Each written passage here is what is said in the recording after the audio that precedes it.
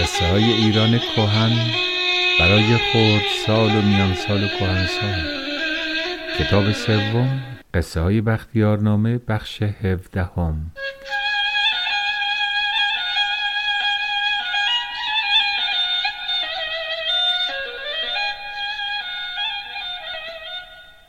سلام بر دوستان خوبم، شبتون بخیر.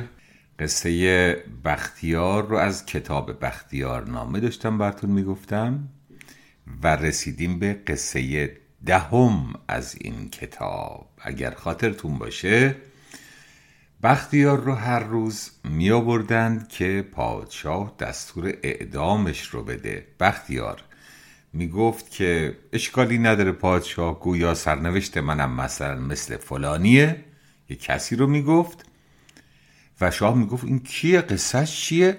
بختیار قصه رو می گفت، دیر می شد، می گفت خب امروز که گذشت ببرید که فردا بیاریم و اعدامش کنیم. و اما روز دهم وزیری پیش اومد و گفت پادشاه ها اجازه میدید من با ملکه صحبت کنم؟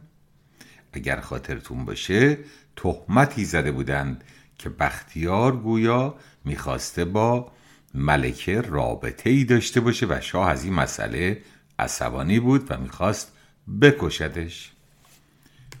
پادشاه گفت اشکال نداره، میتونید برید به حرم و صحبت کنید. حرم کجاست؟ براتون قبلا گفتم پادشاهان قدیم البته در شرق نه در غرب، یعنی در کشورهای اروپایی نه، در کشورهای مثل ترکیه که قبلا عثمانی بود و در دربار ایران حتی رومی ها هم حرمسرا نداشتند، حرمسرا داشتند. حرمسرا یعنی جایی که تعداد بسیار زیادی زن رو نگه می داشتند که اینها زنها و کنیزهای پادشاه بودند. مثلا بعضی از پادشاهان صفوی در ایران خودمون دستور میدادند که مثلا در یک روز هر کی با زنش و دخترش بیاد بیرون.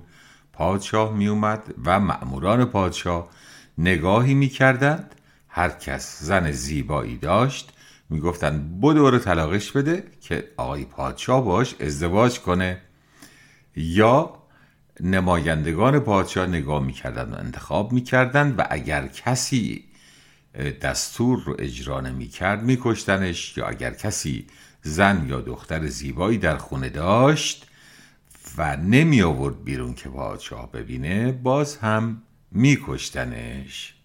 کسی که در ایران رسم داشتن حرمسرا رو برانداخت یعنی دیگه گفت بسه، دیگه نمیخواد این کار رو انجام بدید و ممنوعه. رضا شاه بزرگ بود، پادشاه ایران که بعد از صفویه پادشاه شد و گفت دیگه کافیه. قبل از اون پادشاهان قاجار هم حرمسرا داشتن. به هر حال کنیز گفتم براتون، یا همسر یا کنیز. کنیز یعنی برده. جنگ که می رفتند مردمان یک شهر رو به عنوان مال خودشون می گرفتند و اونها رو می گفتند کنیز، و کنیز برای خانم ها بود، غلام برای آقایون بود و اینها برده بودند. حالا ریشه بردهداری هستن از کجا اومد؟ یه روز بعد این رو براتون تعریف کنم. به هر حال وزیر رفت توی حرمسرا و گفت ای خانم، تمام مردم شهر میدونن که این دزد کثیف یعنی بختیار، چون اگه خاطرتون باشه با دزدا گرفتنش، این دزد کثیف میخواست به شما آسیبی برسونه و آبروی شما در شهر رفته و پادشاه هر روز به یک بهانه‌ای اعدام این پسر رو عقب بیندازه. این که درست نیست. برگشتند و به پادشاه گفتند که ما صحبت کردیم با بانوی بزرگ کشور ملکه یعنی زن اول پادشاه. ملکه هم پریشان اومد بیرون داد و بیداد که این چه وضعشه، این مرد خبیث میخواسته به من آزار برسونه، آبروی منو برده و شما هر روز پادشاه ها دارید مجازاتش رو عقب بیندازید. این باعث میشه که مردم پرروشن و فکر کنند که میتونن به ملکه کشورشون بی احترامی کنند. پادشاه گفت بسیار خوب، بیاریدش. رفتند و بختیار بخت برگشته رو آوردند و بختیار شروع کرد باز به التماس که پادشاه ها فرصتی بدید، شاید بر شما معلوم بشه که من بیگناهم. پادشاه گفت من به اندازه کافی به تو فرصت دادم، حالا دیگر وقت فرصت نیست و باید حکم را اجرا کنیم. متاسفم از این مسئله. بختیار گفت چاره ای نیست، گویا سرنوشت من هم مثل سرنوشت شاه حجازه که نتونست از تقدیر بگذره، عبور کنه و سالم و جان سالم به در ببره. تقدیر یعنی چی؟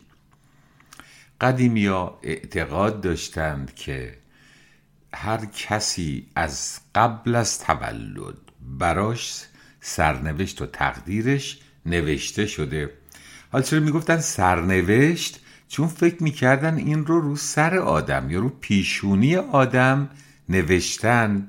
حالا اون نوشته رو ما نمیتونیم ببینیم، به خاطر همین فارسیش رو میگن سرنوشت و عربیش میشه تقدیر، اون چه که باید انجام بشه و ازش فرار نمیشه کرد. میدونید که در دوره قبل از دوره عقل گرایی یعنی این که انسان به عقل بها بده، گرایش به این پیدا کنه که گرایش یعنی میل به این پیدا کنه که آقا از عقلم استفاده کنیم، عقلم چیز خوبیه، خب استفاده کنیم ازش، خدا بهمون داده. قبل از اون مثلا اگر کسی میمرد میگفتن بله تقدیرش این بود که قولنج بکنه و بمیره. حالا قولنج چی بود؟ آپاندیس. غربی ها اومدن مطالعه کردن که خب این چرا میمیره، چه اشکالی پیش اومده. دیدم بله مقداری مواد غذایی میره توی یه قسمت از روده که لازم نیست که بهش میگن اپندیس. به زبان غربی هم اپندیس یعنی زائده، چیزی که آویزونه ولی بی خوده. در شکم آدم غذا میرفت توش، اونجا میمون چرک میکرد، چرک وارد خون میشد، طرف میمرد. این قسمت از دنیا که قسمت و طرف ما باشه، یعنی خاورمیانه و آسیا، میگفتن قولنج کرد مرد، تقدیرش این بود. غربی ها گفتن نه، باید پی ببریم که چرا میمیره و بالاخره پی بردن که آپاندیسه. بنابراین از دوره عقل گرایی در اروپا کم کم اروپایی ها سعی کردن به جای این که بگن این تقدیره و این سرنوشته، علتها رو پیدا کنن، رفع کنند. اما برای ما هنوزم که هنوزه عده‌ای اعتقاد دارن که نه، تقدیره و از پیش رو سرمون نوشته شده و اگه رو سرمون نوشته شده که این کاری که ما در زندگی کردیم بکنیم، پس ما گناهی نداریم، همه بی گناهیم. از پیش اون کسی که نوشته مقصر، ما که مقصر نیستیم. حالا بگذاریم، وارد این بحث ها نمیشم، به موقع خودش به تمام این صحبت ها میرسیم. پادشاه بازم کنجکاو شد و گفت ببینم جوانو، قصه پادشاه حجاز چیست؟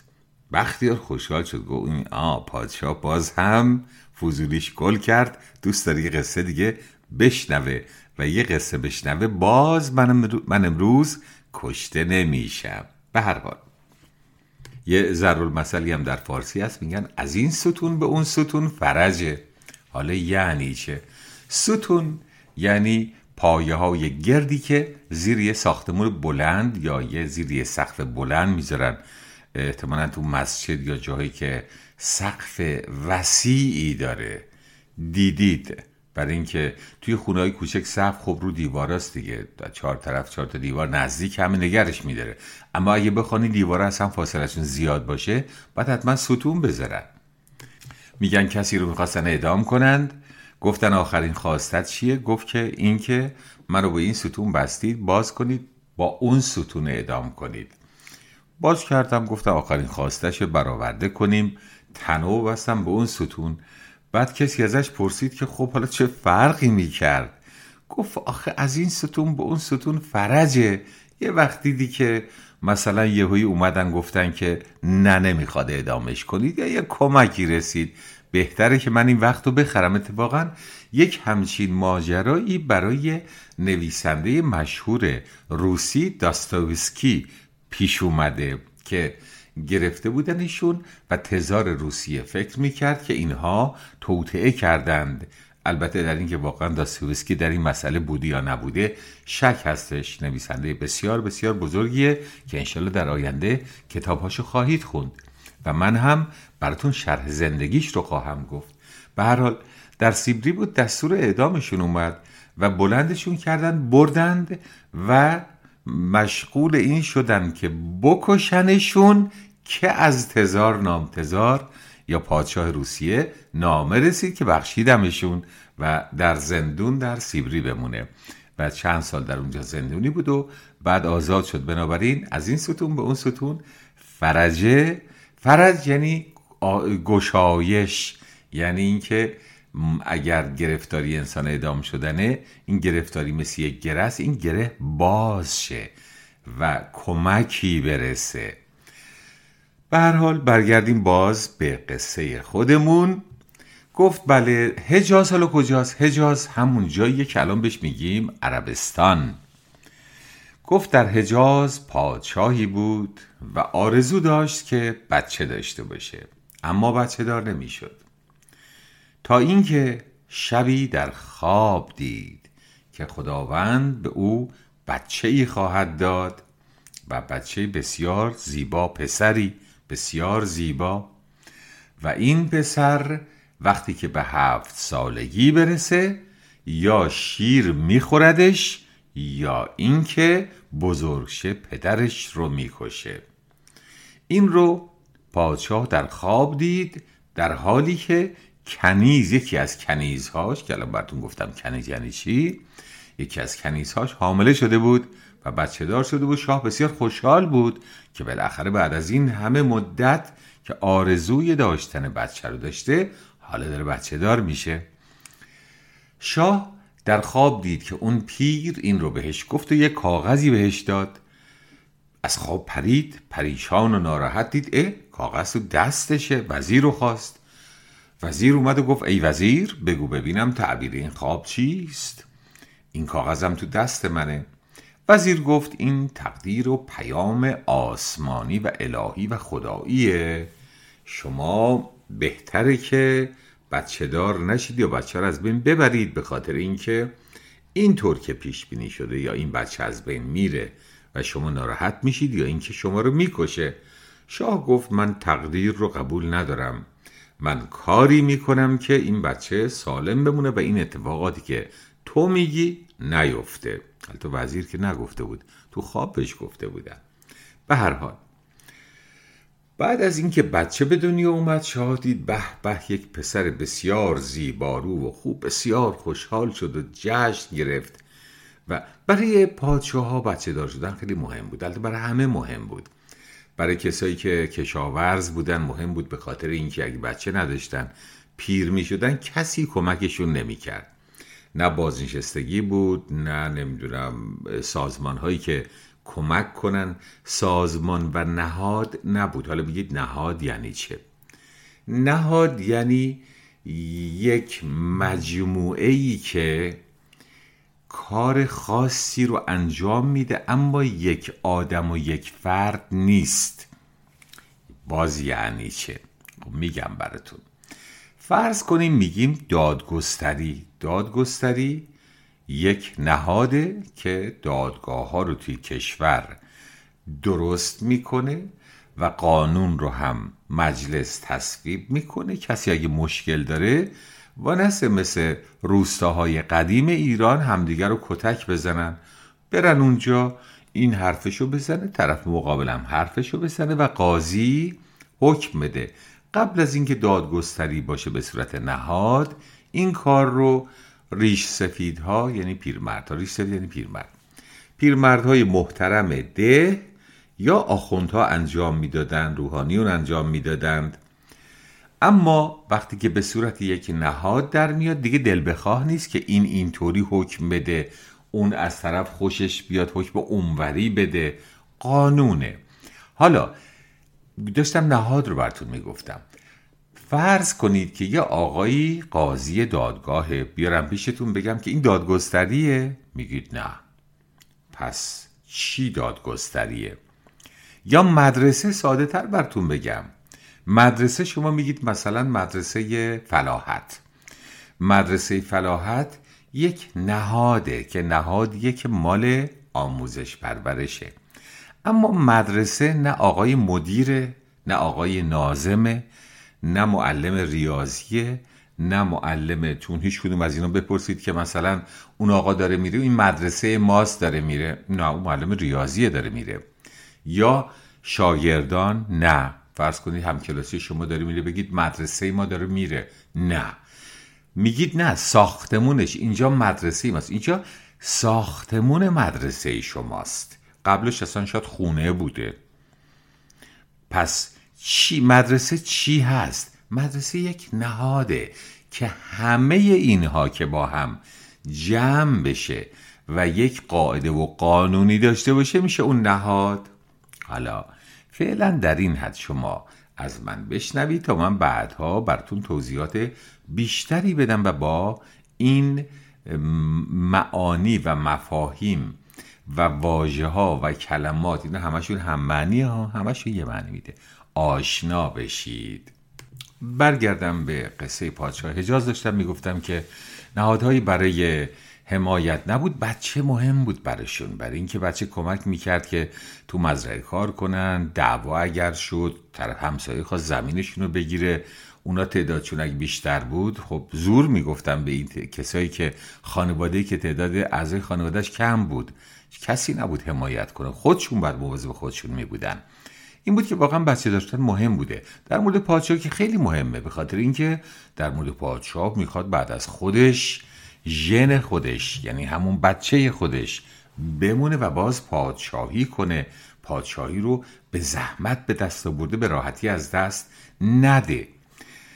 به هر حال بچه به دنیا اومد، پادشاه خوشحال، داد یک چاهی پای کوهی کندن و این چاه رو در قسمت پایین خیلی وسیعش کردن، وسیع، فراخ، گشاد، باز، تقریبا همه اینها معنیش یکیه، یعنی یک جای گشاد و بازی که هوا توش بره و در ضمن بتونه کسی توش زندگی کنه. یک دایه انتخاب کردن. دایه چی بود؟ دایه جانشین مادر بود، مادر نبود ولی مثل مادر بچه رو شیر میداد و ازش مراقبت میکرد. یه دایه برای بچه انتخاب کردن، دایه و بچه رو انداختن توی اون چاه و همه وسایل راحتیشون رو هم توی چاه گذاشتن. دایه بچه رو شیر میداد، غذا برشون میبردن، وسایل برشون برده بودن، راحت ته چاه زندگی میکردن که هیچ شیری نتونه بره اونجا و اینها رو بخوره. شاه گاهی وقتا میرفت و به بچه خودش سر میزد. حالا تا اینجای قصه شما فکر کنید بچه که ته چاه بزرگ شه، دنیا رو نبینه، راه رفتن و آداب زندگی کردن رو یاد نگیره، با همبازیاش بازی نکنه، فقط با یه خانم حرف بزنه، خب کودن عذاب در میاد. ما از اطرافیانمون لحظه به لحظه یاد میگیریم، ولی قصه است این رو نادیده بگیرید ببینیم بعدش چی میشه. بچه 7 ساله شد، دایه خسته شد، گفت پادشاه خواهش میکنم من از این چاه بیرید بیرون، من 7 ساله تو این چاه زندگی میکنم. شاه گفت نمیشه، هنوز وقتش نرسیده، وقتش که برسه خودم بهت میگم که بیای بیرون. و اما شیری در همون بیابون روباهی رو دنبال کرده بود، گرسنش بود بگیره آقا روباه رو بخوره. دنبال کرد و کرد و کرد و اومد رسید به نزدیکش چاه، دست شیر گیر کرد به سنگی و ناگهان افتاد توی چاه. شیر از این که توی چاه افتاده عصبانی شد، با دندون یک کسی رو که اونجا بود که همون بچه بود گرفت، با سرش تکون داد، پرت کرد بالا و بچه افتاد لب چاه، یعنی بیرون چاه. و بعد چون عصبانی و گرسنه هم بود، دایه رو هم گرفت و خورد و تموم شد. و اما بچه در بیرون چاه موند به حالت زخمی. یکی از بزرگان یک دهی که نزدیک اونجا بود میخواست بره شکار. راه افتاد بود بره شکار، دید بغل چاه یه بچه زخمی افتاده.